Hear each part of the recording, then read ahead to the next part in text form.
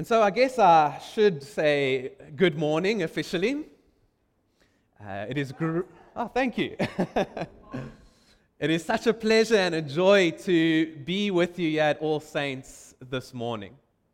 As Dave mentioned, my name is Joe. My wife and my daughter are somewhere around here as well. I think they're sitting in the cry room. So they are also excited to be here. And yes, I'm up the road at Hilton Methodist Church. We've been there for about 2 years now. This is actually our second full year we're going into. And so I just ask that you would perhaps give me a bit of grace and excuse me if the way the service is conducted today is a little bit different to what you're used to. But I promise I'll try to keep it in line with the order that I was given as much as possible. And I hear that most sermons on a Sunday here are about 2.5 hours. Is that fine? Okay. Don't worry. Anyone who thought I was being serious there, I promise I'll get you home in time for tea. I'd like us to read through 2 scripture readings this morning that we are going to be reflecting on. The first is from Romans chapter 8. Romans chapter 8, verses 26 to 28. And it says this: "In the same way, the Spirit helps us in our weakness. We do not know what we ought to pray for, but the Spirit Himself intercedes for us through wordless groans. And He who searches our hearts knows the mind of the Spirit, because the Spirit intercedes for God's people in accordance with the will of God. And we know that in all things God works for the good of those who love Him, who have been called according to His purpose." Our second reading is our gospel reading for today and comes from Luke chapter 11, reading verses 1 to 4. Luke chapter 11, verses 1 to 4. "One day Jesus was praying in a certain place. When he finished, one of his disciples said to him, 'Lord, teach us to pray, just as John taught his disciples.' Jesus said to them, 'When you pray, say, Father, hallowed be your name. Your kingdom come. Give us each day our daily bread. Forgive us our sins, for we also forgive everyone who sins against us. And lead us not into temptation.'" This is the word of the Lord. Thanks be to God. Please, would you pray with me? Loving God, we desire to hear your living word to each of us this morning. And so I pray that the words of my mouth and the meditations of each of our hearts would be pleasing and acceptable to you. In Jesus' name, amen.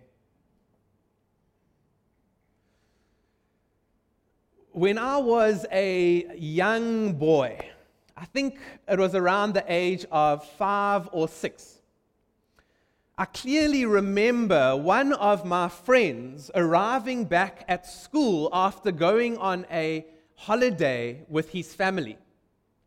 And he was lucky enough that his family took him all the way across the world to Disney World in Florida in the USA. And so my friend came back to school really excited. And he showed me all of the photos that they had taken, all of the toys that he had bought, all of the souvenirs that he brought back with him. Needless to say, I was fascinated. I wanted nothing more than to go to Disney World as well, myself. I remember the night before my birthday that year, saying my evening prayers. And I remember praying to God, "God, please, when I wake up tomorrow, can my family just give me the word that we are going to be going to Disney World as well?" Now, obviously, when I woke up, I was sorely disappointed. Now, it took me a long time to realize why this was perhaps an unreasonable request to take to God in prayer. But at that time, I was devastated. Why hadn't God answered my prayer? Now, this is a silly example of unanswered prayer. But maybe you have also found yourselves wondering at times why it seems that God isn't answering some of our prayers. When we look around at the world with all of the violence and the wars that are taking place, why is God silent? When we experience so much suffering and grief in our own lives, why is God silent? When we see all the poverty, crime, gender-based violence and corruption in our own country, why is God silent? Now, I believe these are all important and honest questions to ask. Now, I have the honor, as David mentioned, of beginning a 6-week course that your church will be going through over the Lenten period. And this series is called When God is Silent. And it seeks to grapple with some of these difficult questions that we have during our journey of faith. And so the question that I would like to start off the series with this morning is, why pray? Why pray? Perhaps you have found yourself wondering, if God seems to be silent in response to so many of our prayers, why should we even spend time in prayer with God? Well, I'd like to suggest this morning that prayer isn't primarily about hearing from God or getting God to do things for us. Now, sometimes while we pray, yes, indeed, we will hear from God and we will have some of our prayers answered. But prayer isn't primarily about getting answers or things out of God. Rather, prayer is about drawing near to God and cultivating a healthy relationship with God. Prayer is primarily about drawing near to God and cultivating a healthy relationship with our Creator. Now, as I've mentioned, I have a wonderful wife that I've been married to for 8 years this year. I can prove it to you. I promise. I've got the marriage certificate at home. I'm wearing my ring today, although I suppose I could fake that. But she's there. You can go and ask her. But what if you had to discover that my wife and I never spent any time together? Or that we never ever communicated or spoke to each other? Now, if this were the case, you would probably have some serious questions about the authenticity of our marriage, or the genuineness or the validity of our marriage. I believe that the same thing can be said about our relationship with God. We can claim to be Christians. We can show everyone our baptism certificates if we still know where they are. But the proof is in the pudding.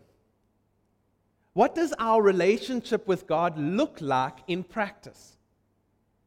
How much time do we spend communicating with God? How can we ever expect God to hear, or how can we ever expect to hear God's voice, if we don't spend time familiarizing ourselves with God's voice in prayer? Now, the disciples of Jesus that we have the privilege of reading about in our Bibles were lucky enough to journey with Jesus in the flesh. They got to walk in Jesus' footsteps and learn from him as he taught. They witnessed Jesus praying often. And like many of us, I'm sure, the disciples often wondered how to pray, when to pray, where to pray. And so in our gospel reading for today from Luke chapter 11, they ask Jesus, they say, "Lord Jesus, teach us how to pray." And then Jesus responds by teaching them the now world-famous Lord's Prayer that I'm sure most of us can recite from memory. Now, in this one prayer that Jesus responds to his disciples when they ask him to teach them how to pray, Jesus sums up exactly what prayer is all about. And anything we need to learn about prayer, we can learn from this beautiful prayer that Jesus prays. And so, in Jesus' teaching and in the Bible and in Christian tradition over the years, we can learn many valuable lessons about why we should pray, but also how we can pray. And all of these are summed up and epitomized in the Lord's Prayer that Jesus prayed. But for this morning, I want us to focus on 3 helpful tips that I can offer us that come straight from the mouth of Jesus and the words in our Bibles.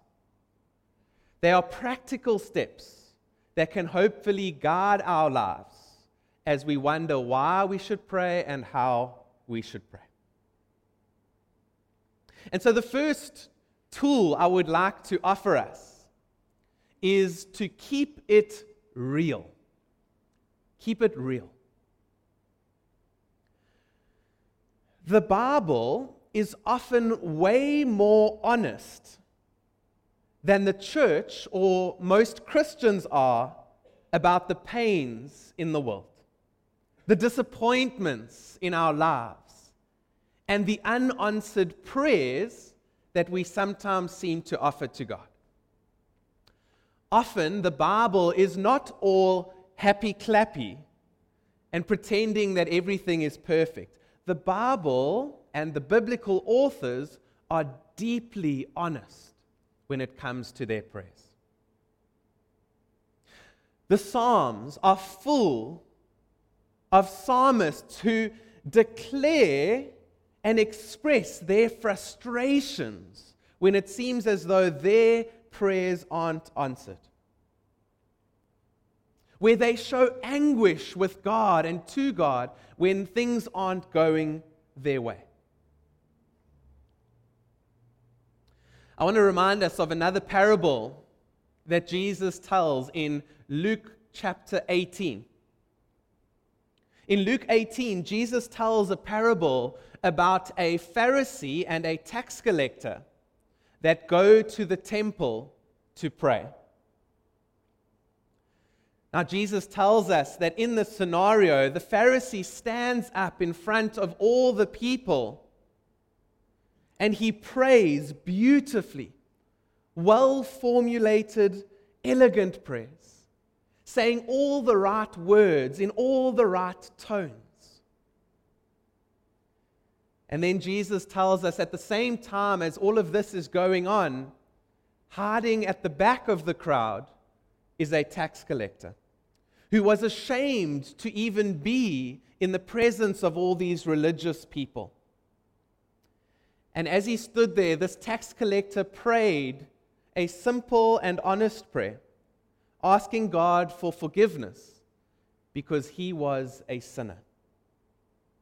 Jesus tells us in this parable that it was the tax collector's prayers who were heard by God on that day. Now, this isn't to say that those of us who are able to pray beautiful, elegant prayers in public are wrong for doing so.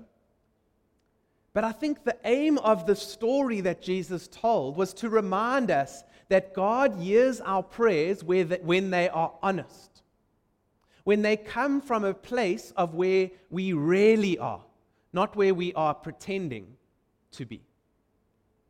And so let us keep it real when it comes to our prayer life.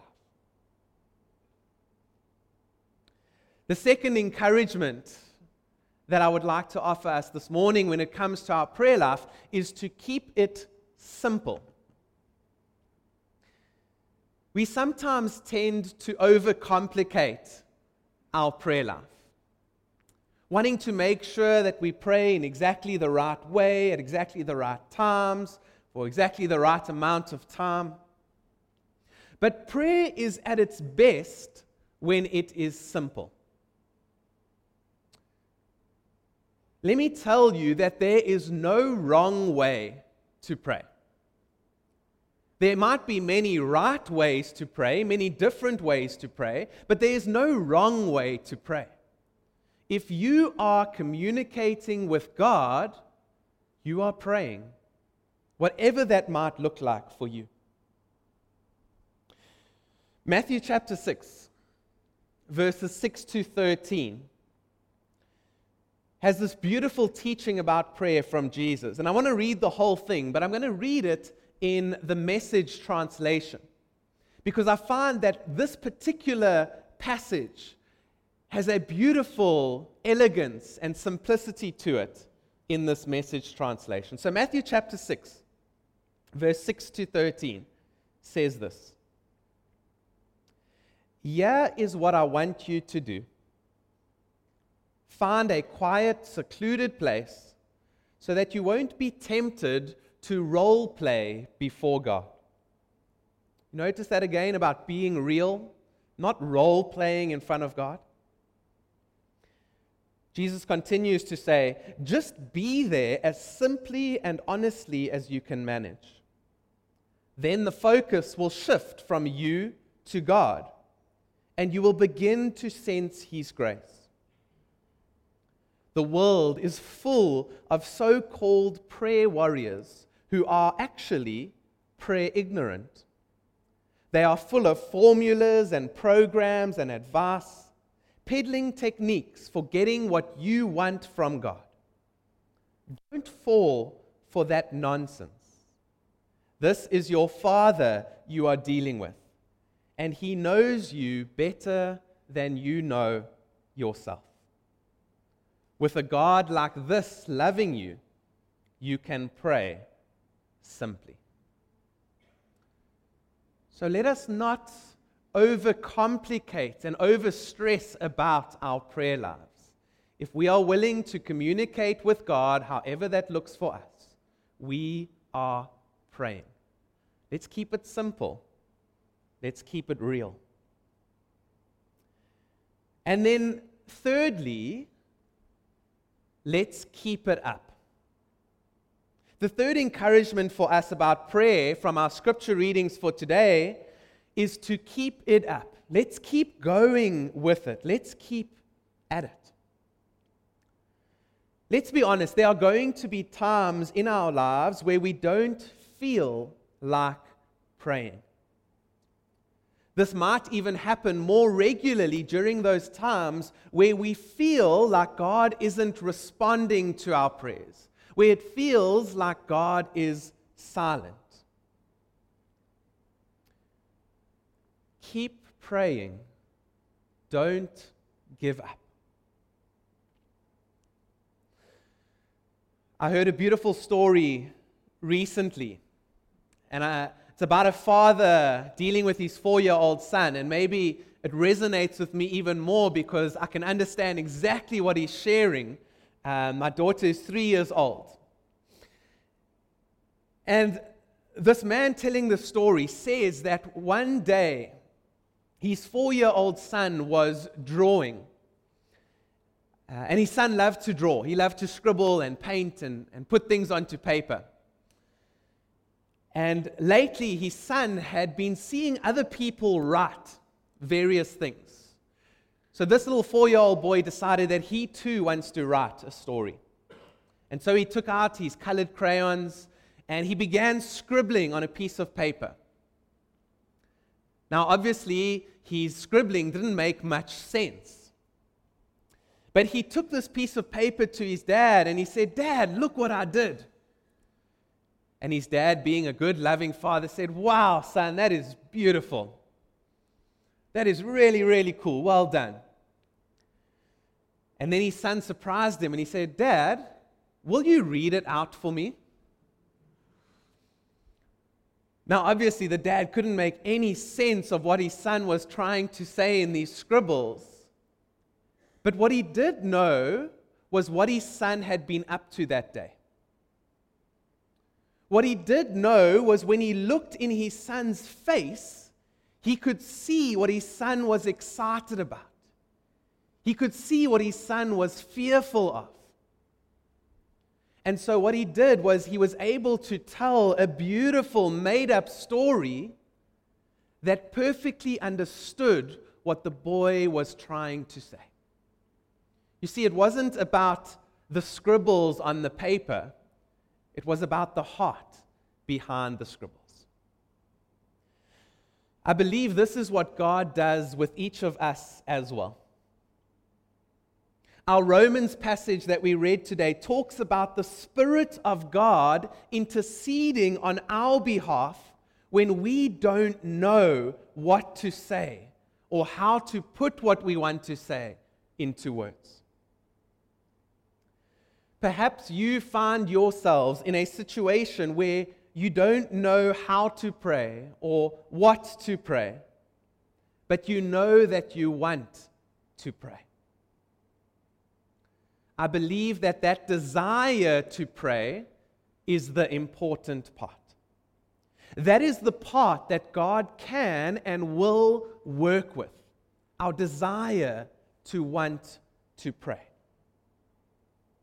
In these times, the Holy Spirit is praying for us, with us, in groans, the Apostle Paul says, as God reads our faces and knows exactly what we need, even when we don't know it ourselves.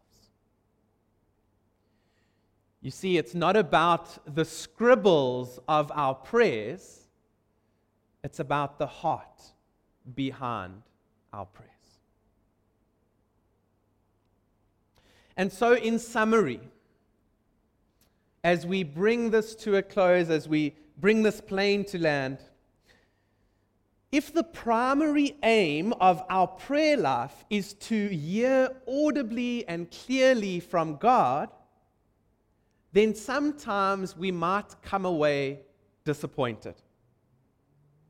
We are placing expectations on our prayers that, while sometimes may be realized, will not always be experienced.